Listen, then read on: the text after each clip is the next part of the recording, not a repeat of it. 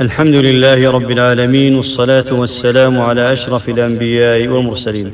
قال الله تعالى لأحب خلقه إليه عليه الصلاة والسلام: واعبد ربك حتى يأتيك اليقين.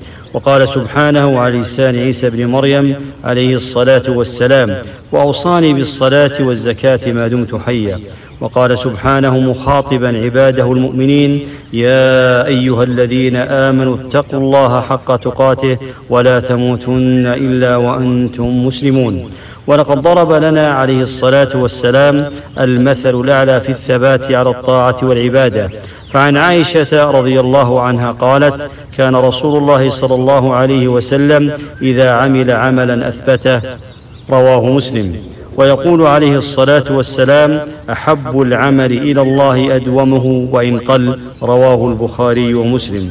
وكان صلى الله عليه وسلم يوصي أصحابه بالثبات على الطاعة والتمسك بها: يا عبد الله، لا تكن مثل فلان كان يقوم الليل فترك قيام الليل. رواه البخاري. وهذه صورة مشرقة من مداومة السلف على الأعمال الصالحة. لما روى علي حديث التسبيح عند النوم: سبحان الله 33 والحمد لله 33 والله أكبر 34، قال: ما تركته منذ سمعته من رسول الله صلى الله عليه وسلم. قيل: ولا يوم صفين؟ قال: ولا يوم صفين. رواه البخاري ومسلم.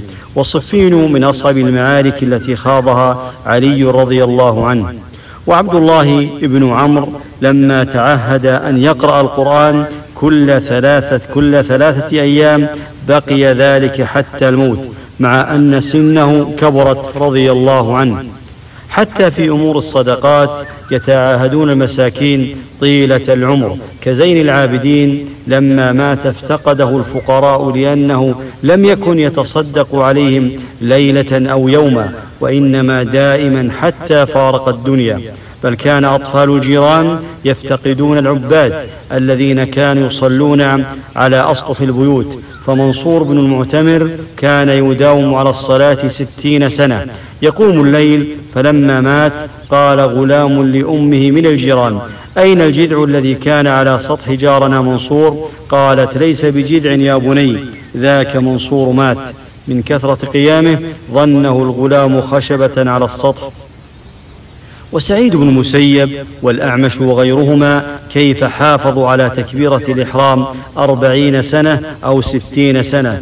كيف يحافظ العلماء على دروسهم التي يقيمونها قرابة 50 عاما، لا ينقطع الدرس إلا لمرض أو سفر.